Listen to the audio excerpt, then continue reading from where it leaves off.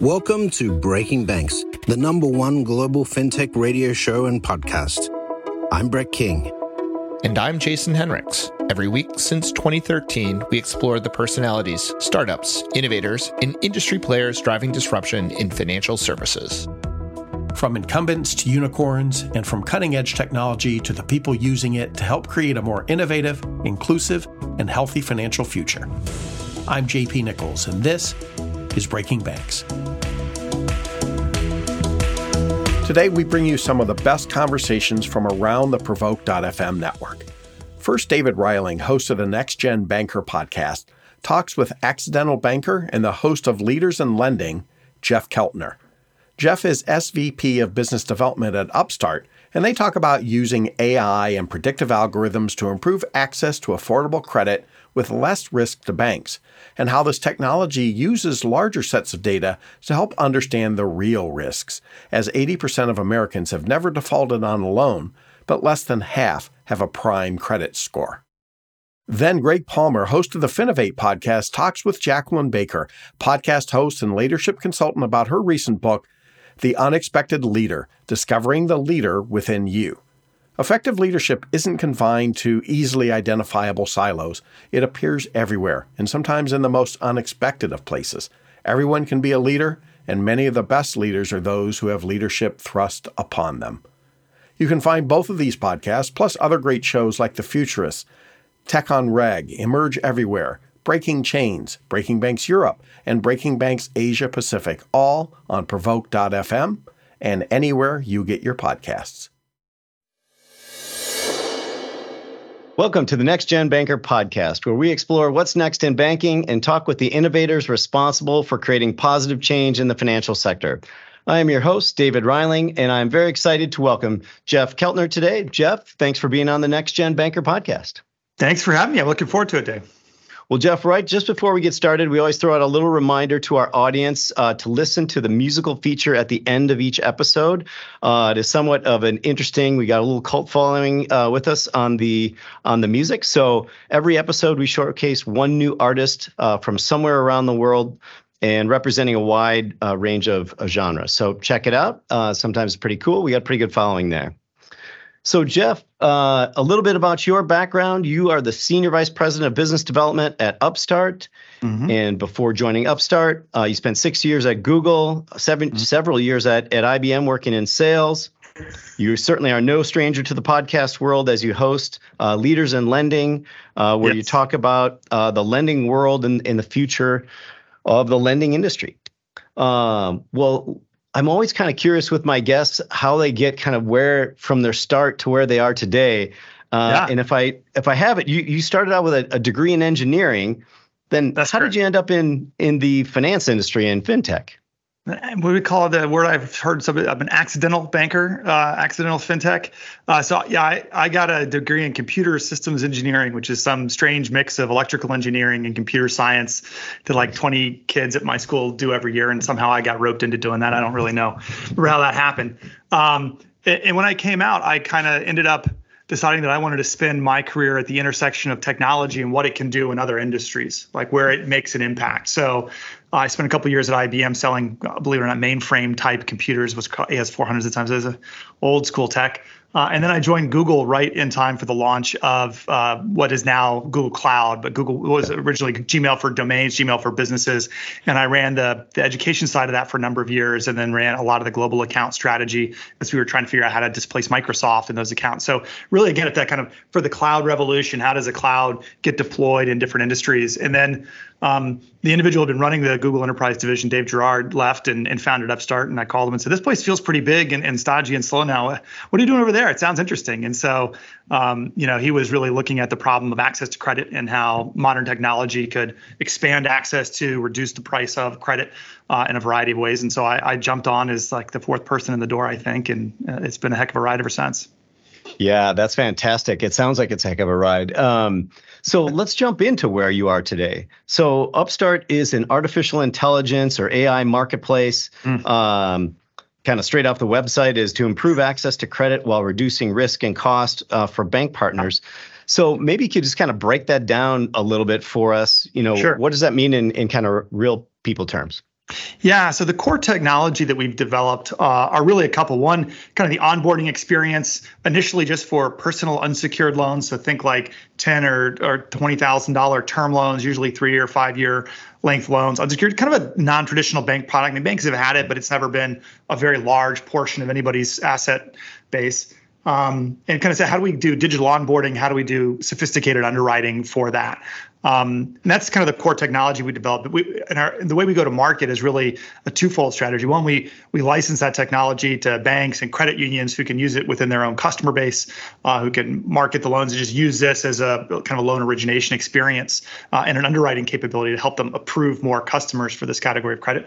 But the second part of that is also many of them did not know how to drive demand for this new product. And so the marketplace component is where we actually have a consumer-facing site and consumers come and they can submit their information, and then we'll check it against our lending partners and match them with one of our lending partners that would have offers available for them. So they'll end up originating a loan with one of our bank or credit union partners, even though they found the opportunity through the Upstart site. We found that that was really useful for our bank and credit union partners because many of them wanted more loans. This is a few years ago. Now they're not all asking for more loans in the current macro environment, but and they weren't always effective at driving them. So say, can you help us? We love your loans. Can you help us get more of them than what we're generating on our own? So we ended up kind of building both the ability to power their experiences as well as to drive consumer demand for at least the products we have. And we've now expanded into auto purchase, auto refinance, and we're working on other kind of categories of loans to apply the same technology to.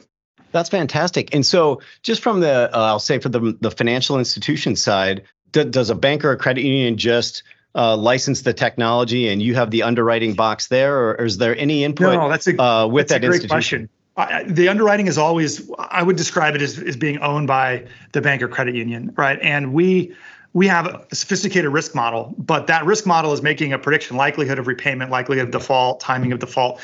How that prediction turns into an offer of credit and a price of credit is entirely at the discretion of our lending partners. Are they willing to lend to, they might have, in addition to our model, they all have, we don't go below a certain credit score. We don't go above a certain debt to income ratio. We might not go below a certain income threshold. We might not take people who are in bankruptcy or have had recent delinquencies, or things like the very traditional credit metrics. They'll go, this is our box. We say, great. We will make sure that our system will respect that box and make offers of credit respective to your credit policy.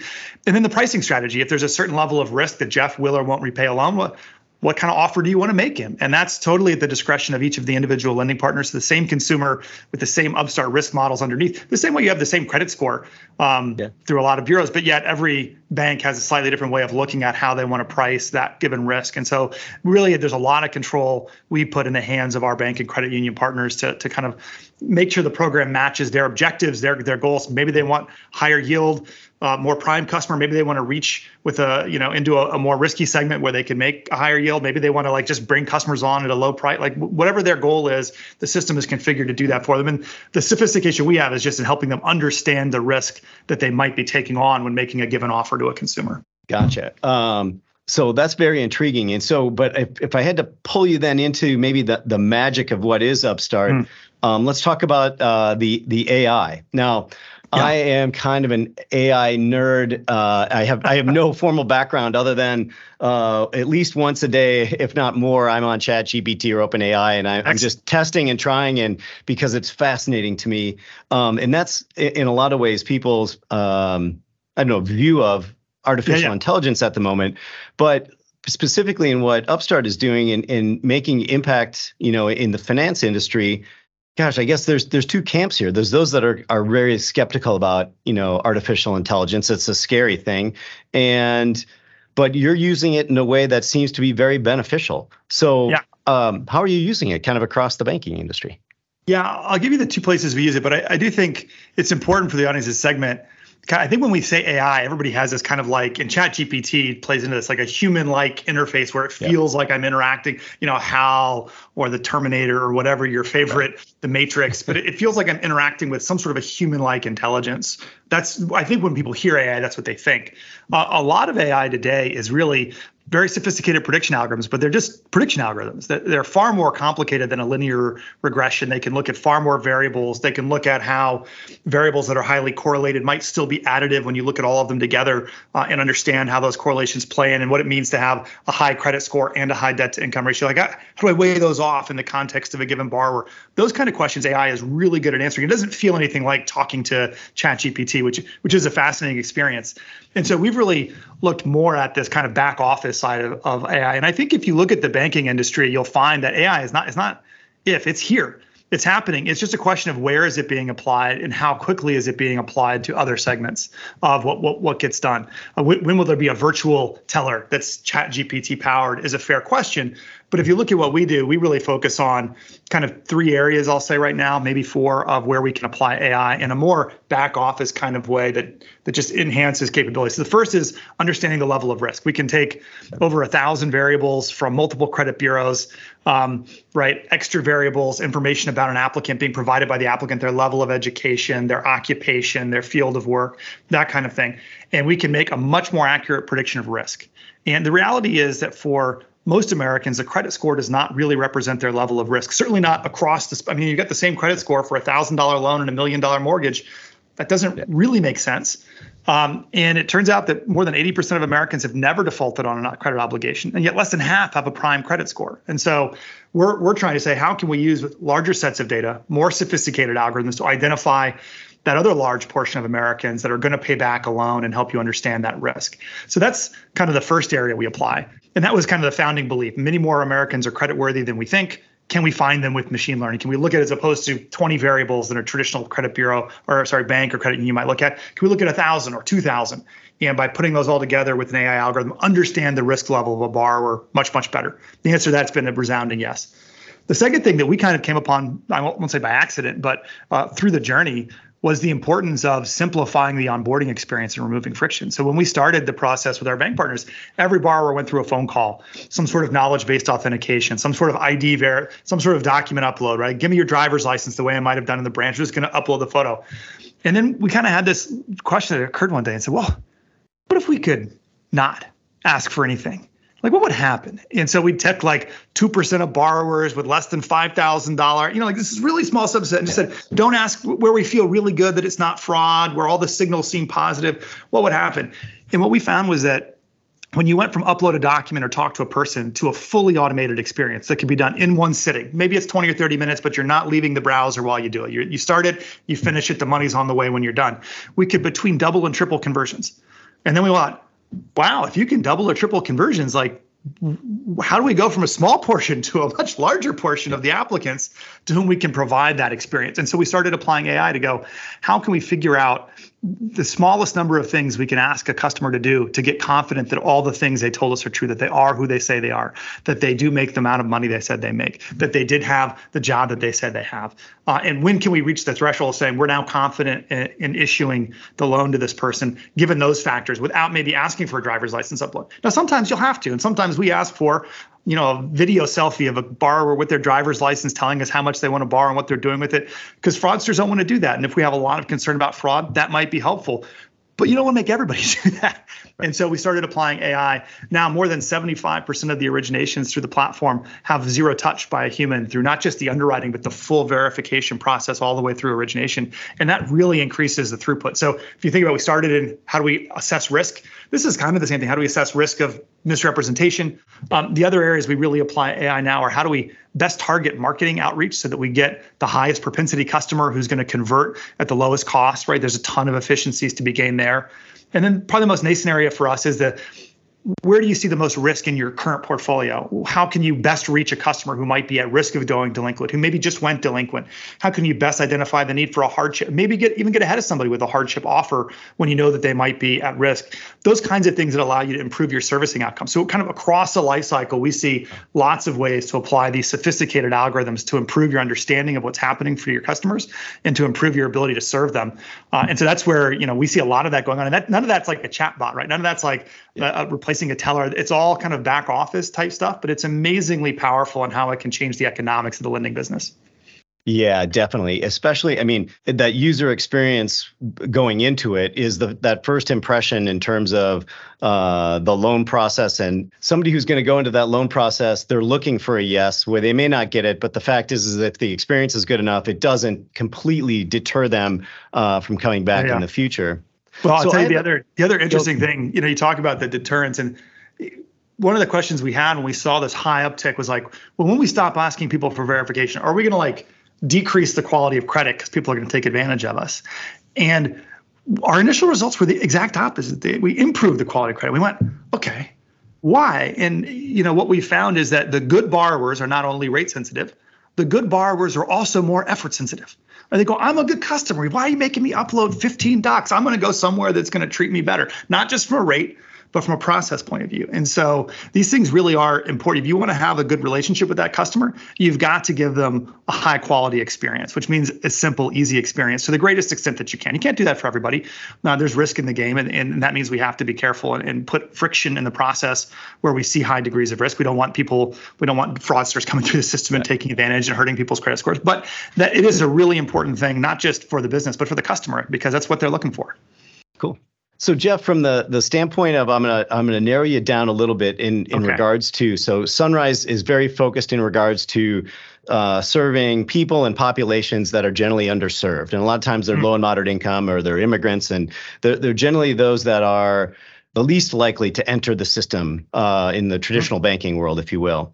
How do you see AI being used maybe in those circumstances or for good to get that person their first loan or build that credit history for the first time?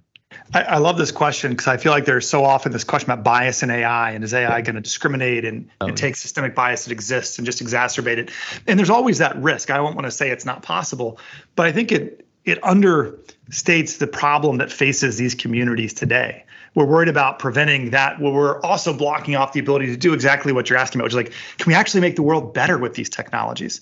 And I don't want to stand in the way of that too much, because I think that there's a ton of opportunity. So let me give you, I think, the two areas where I think this really can make a difference. I kind of gave you that statistic that many more Americans are credit worthy than have prime credit scores that would get them traditional access to a bank or credit union type credit. And they end up turning to all sorts of alternatives, buy here, pay here, car loans or payday loans or title, all sorts of stuff that's certainly not as friendly to the consumer.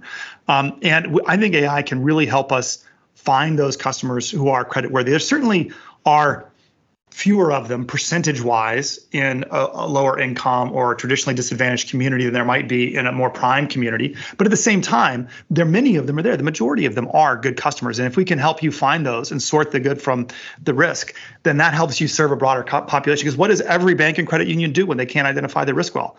They just cut it off. They go, we're just going to have a 700 minimum credit score. And then I'd much rather say, let's go down to 600 or 580 or 550. We have some of our partners that have no minimum credit score, and they rely on the risk algorithm to find. Now, does that mean they serve as many people below 640 as above? Of course not, right? There's more risk there, and they can't approve as many, but they can approve some, and they can approve a lot more than they could in a traditional world. So I think there's a ton of opportunity to expand the approvability without increasing risk for the institutions, just by understanding which members of the lower credit score communities are actually worthy of credit, are actually good risks to take. And there's a lot of that mispricing, misrepresentation by credit scores in the market. It's a tremendous opportunity.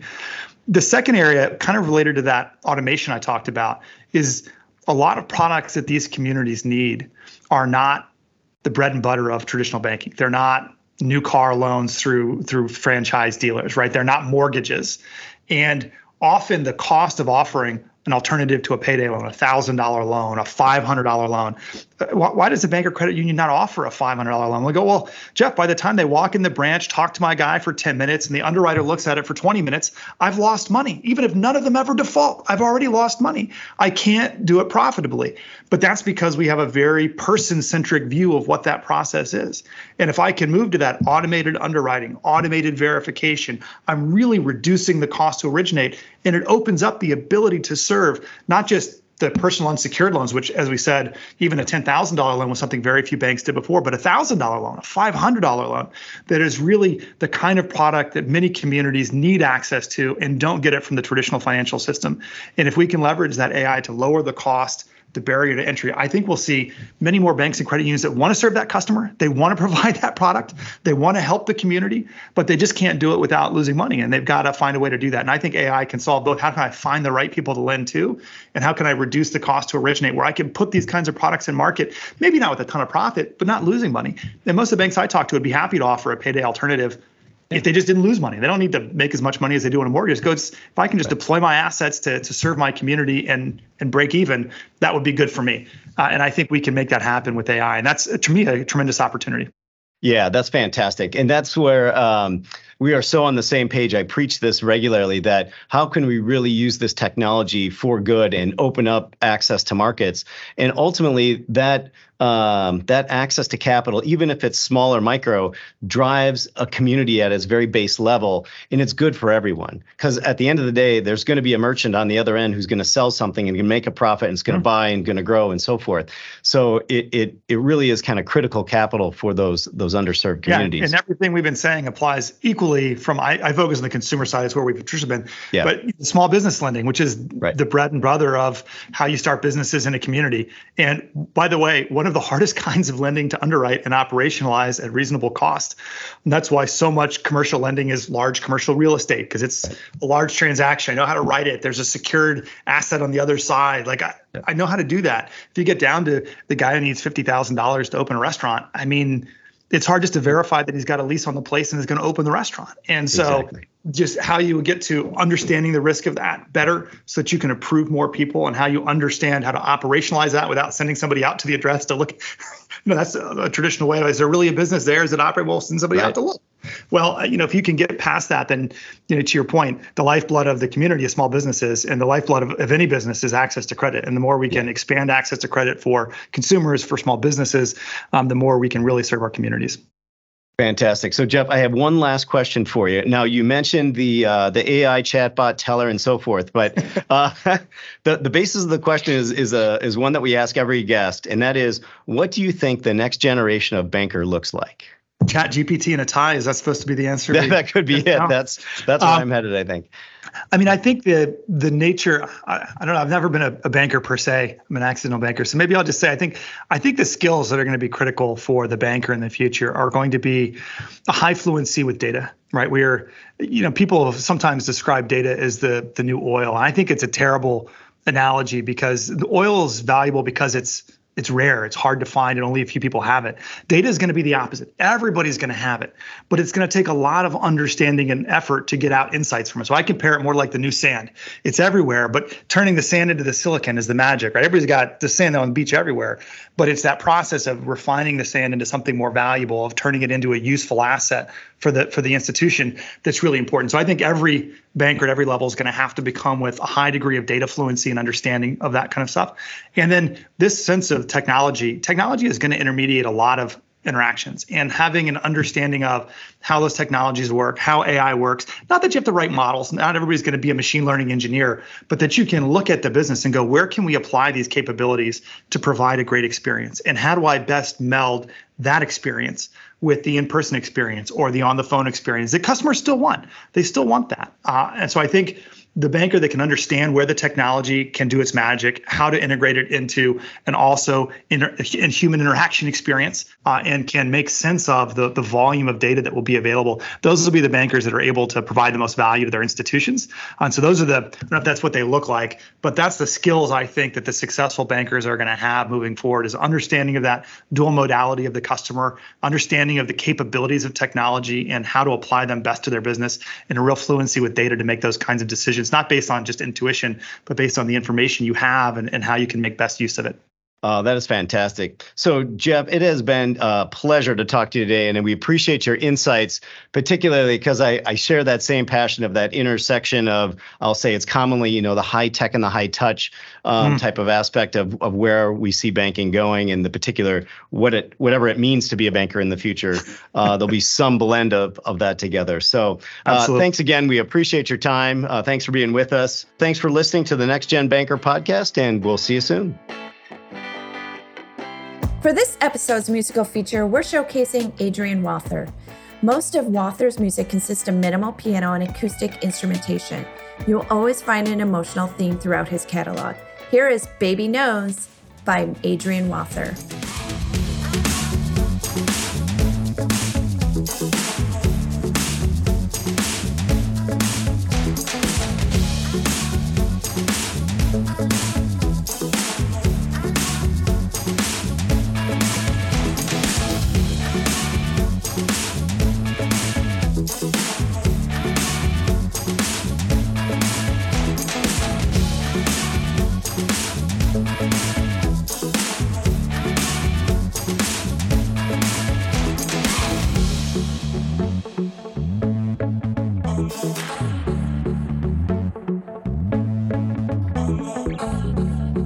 That was Baby Knows by Adrian Walther. You can find more of Adrian Walther's music on Spotify.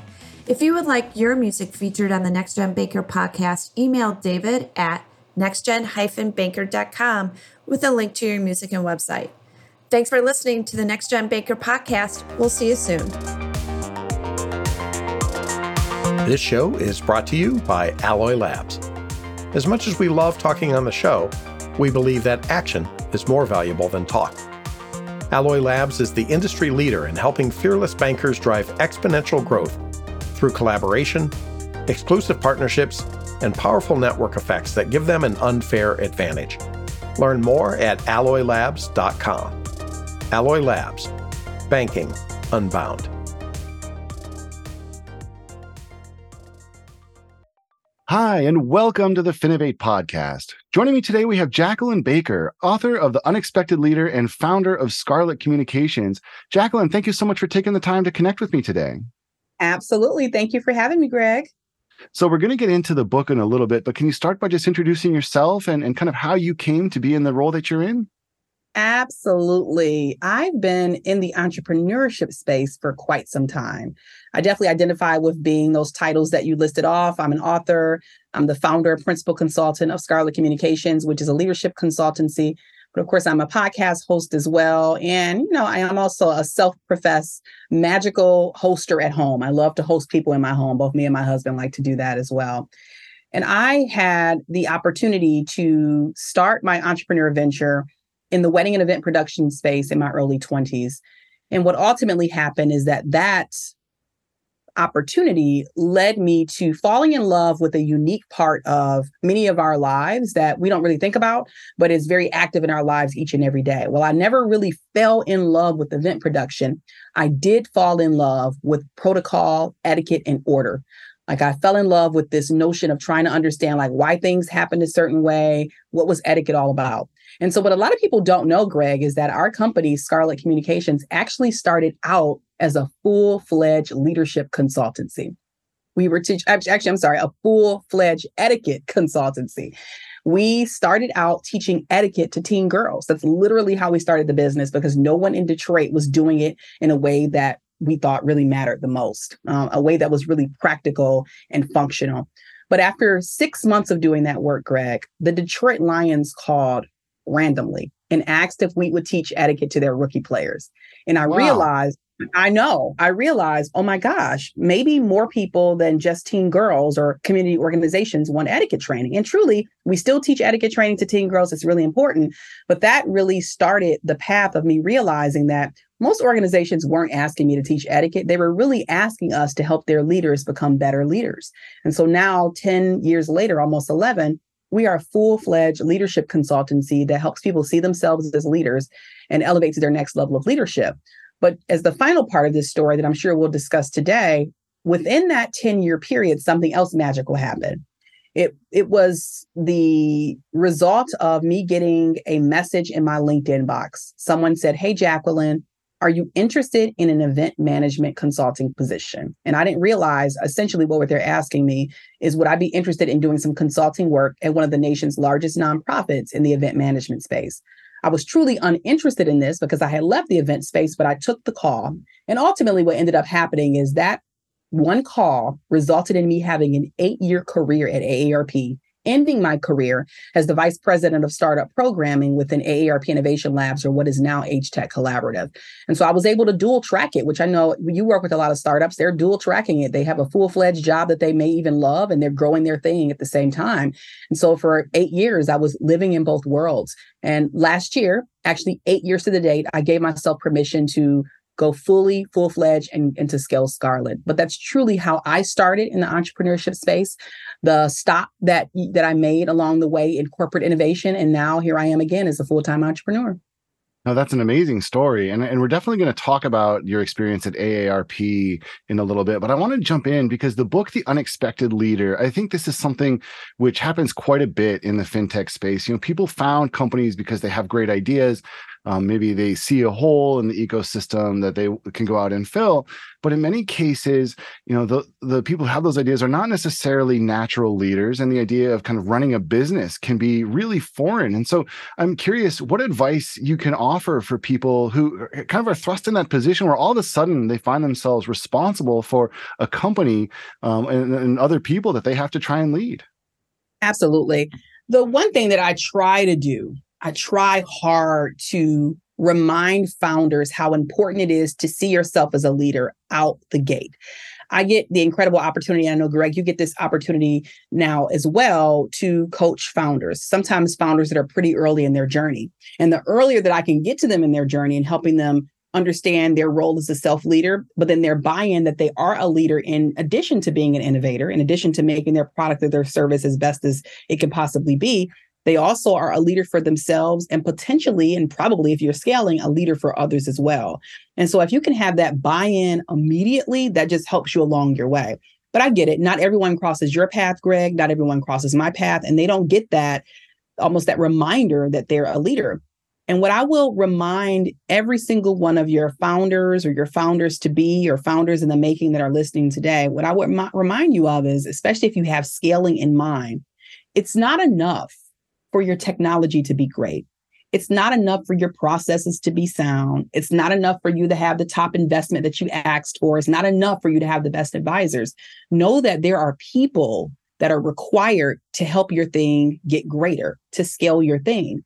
And it's not enough to just say, hey, here's a job in doing that. You also have a very key responsibility in leading people and being intentional in your leading journey. Lots of people have different motivation. For some people, money is a high motivator. For some people, they want to feel inclusive. They want to feel like they're connected. And there's no greater way to feel included and to feel connected to a growing organization than by feeling like you are being intentionally led. You have the opportunity when you embrace leadership, at your level as a founder, as a self-leader, as a leader of others, to really change the face of how someone sees themselves, to change how they see themselves as a leader overall, the decisions that they make. And so founders, you have a very unique opportunity. Investors, you have a unique opportunity. Corporate innovation, leaders all have a unique opportunity to both see yourself as a leader, but also understand your opportunity to impact others as well. Yeah, and I think one of the things that has also really resonated with me is the theme from some of your work that anybody can be a leader, and that you can kind of assume some leadership responsibility regardless of whether you currently find yourself in the C-suite or not. And I think one of the things that it really resonated with me is the idea that it takes leadership capabilities from people all throughout an organization in order for that organization to be successful. This is particularly acute in a lot of areas in financial technology, where sometimes if you are working at a bank and you're trying to implement a new piece of technology, there's going to be a headwind coming, sometimes even from the C-suite of your own organization. People will be saying, no, we can't do that. We've never done it that way before. We need to try and stay in our lane a little bit here. What would you say to somebody who kind of find themselves in this role where they need to be a leader in order to advance their agenda and try and accomplish what they're trying to accomplish, even if they don't necessarily have that kind of institutional weight behind them? They don't have the title yet, or maybe in some cases actually are getting a headwind from people who outrank them. I like this question because it allows me to sneak in one of our models that's inside the book. We are huge fans. Of course, we're huge fans on our side over here of the leadership levels. We talk about leadership in levels. It's 4 different levels: leadership of self, leadership of others, leadership of communities, which could include your workplace, and leadership of movements, or those community things that we care deeply about, those causes that change and shake up the world at the movement level. And the reality is you have influential opportunities at all 4 of those levels, right? If you are someone who's leading an organization or leading at the community level, which can include an organization, you have a unique opportunity to tap into advocates there, knowledge that you have there. But a lot of times the challenge comes in play, and you mentioned this just a short while ago, when we're talking about people who don't feel like they have that influence, they don't feel like they have that power. And what I ask people to do is to think about yourself holistically, right? Because sometimes we assume that all of the things that we engage in, the skills that we have that we may feel good about or competent in or confident about outside the workplace, that once you walk inside the workplace, those things suddenly go away. And that's the reason why we preach the importance of seeing yourself as a leader in all facets of your life, despite your role, position, status, or title. There are many of you that are listening right now that are deeply responsible for something in your life. You might be responsible for planning the family reunion. You might be responsible for planning the boys' annual golf trip, the girls' annual vacation internationally. And all these things have these underlying leadership qualities and skills embedded in them that you forget. Oh, you know what? I am a good delegator.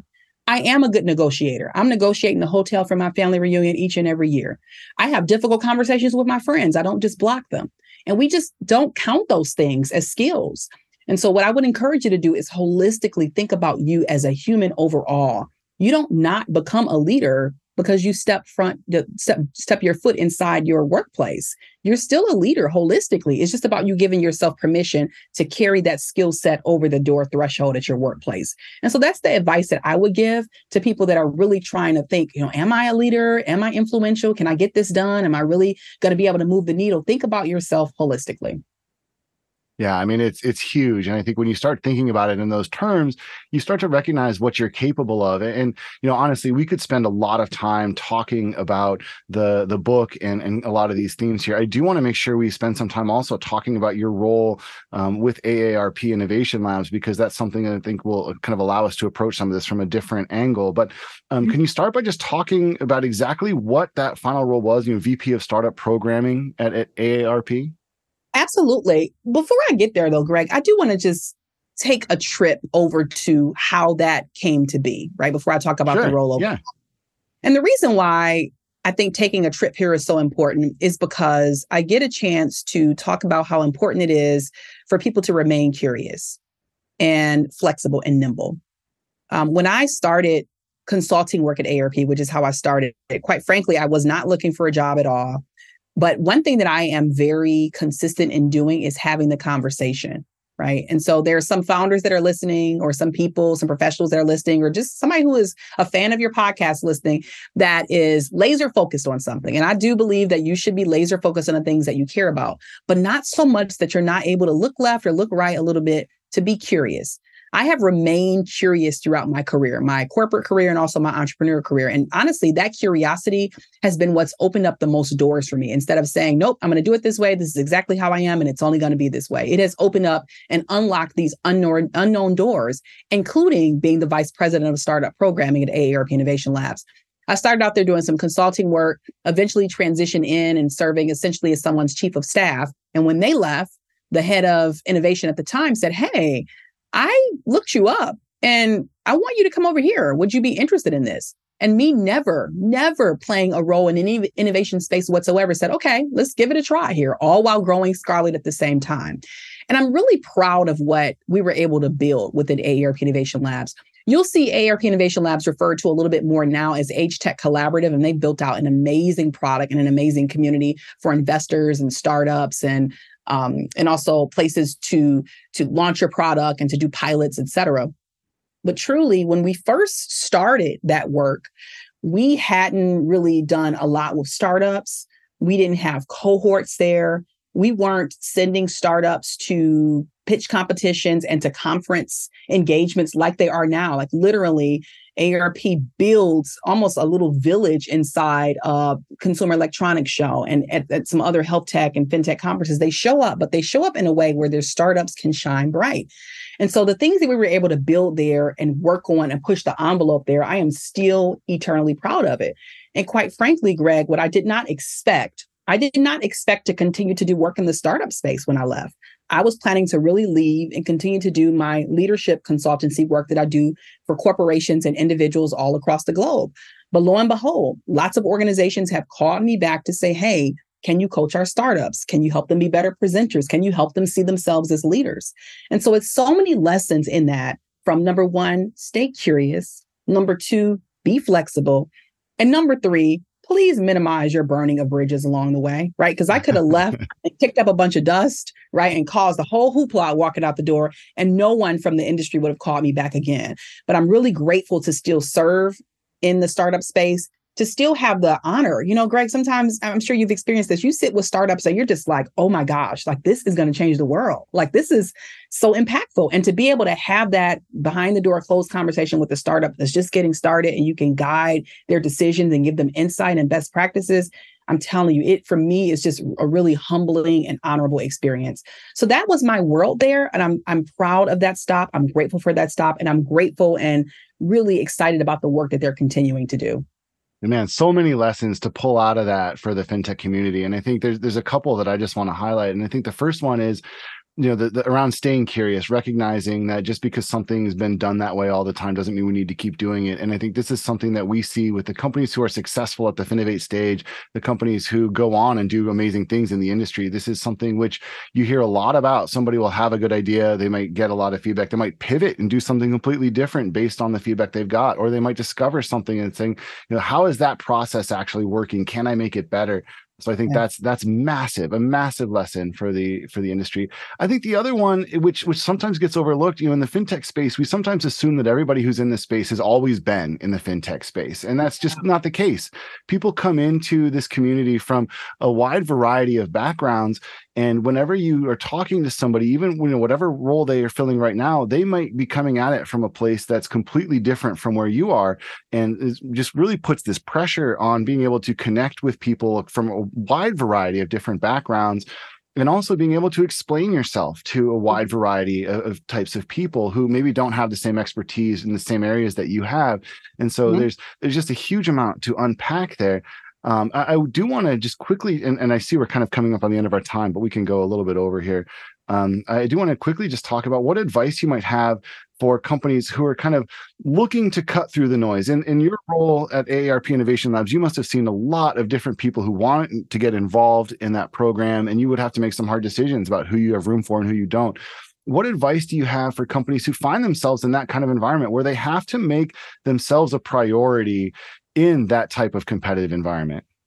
Yeah. And making themselves a priority can mean a couple of different things, right?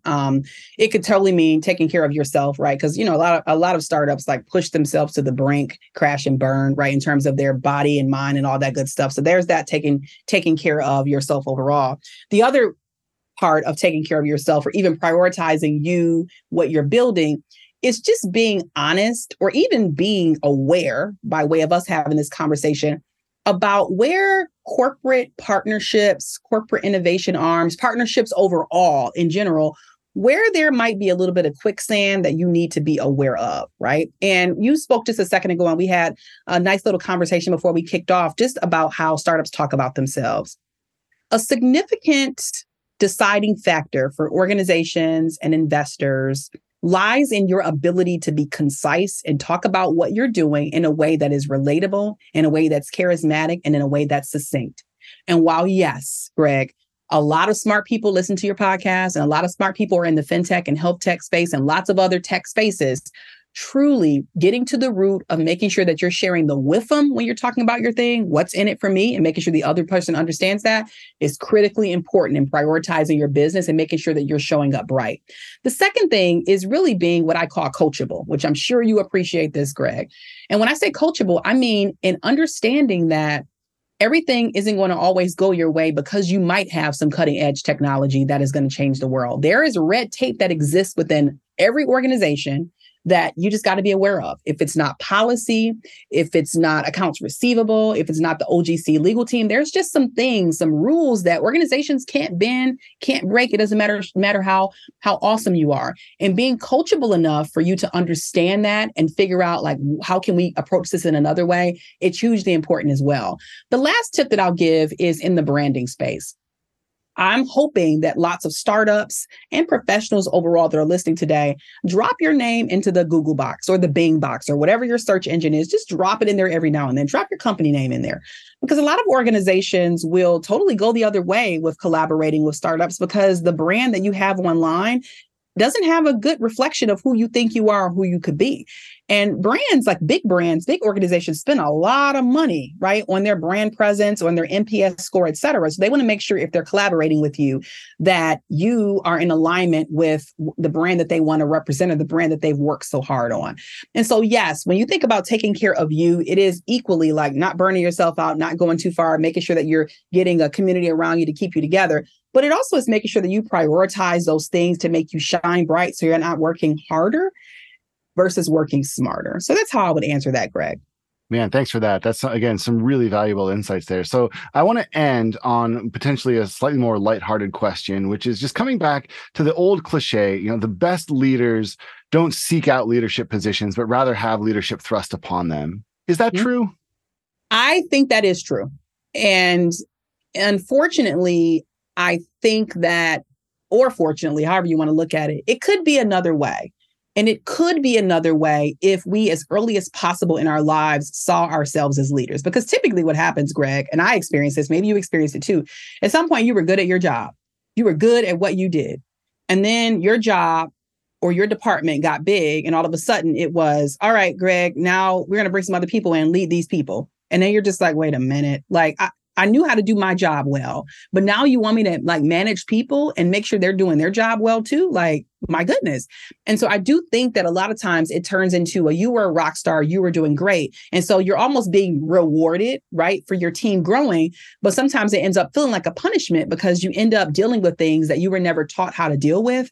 And it's not like all of a sudden you just give them more of your work and then that's it, they go away. You actually have to cultivate people and grow these people, right? And so, yes, I do believe that most times it is thrust upon them and then they have to figure it out. But sometimes it ends up them crashing and burning because they have not been properly developed as a leader. Man, I completely agree. And it's like, I think you've got a crystal ball you can see into every organization that's come across our stage for the last several years there. So again, I've been talking to Jacqueline Baker, author of The Unexpected Leader. Check out the book, check out Scarlet Communications. And Jacqueline, thank you so much for taking the time to chat with me today. Really appreciate it. Absolutely. Thank you, Greg. And thank you for the work that you're continuing to do in the fintech space. It's an important sector. It's important work. And I know that the startups that you're working with and the ecosystem that you're growing will continue to change the world. So thank you for your work. That's it for another week of the world's #1 fintech podcast and radio show, Breaking Banks. This episode was produced by our US-based production team, including producer Elizabeth Severance, audio engineer Kevin Hersham, with social media support from Carlo Navarra and Sylvie Johnson.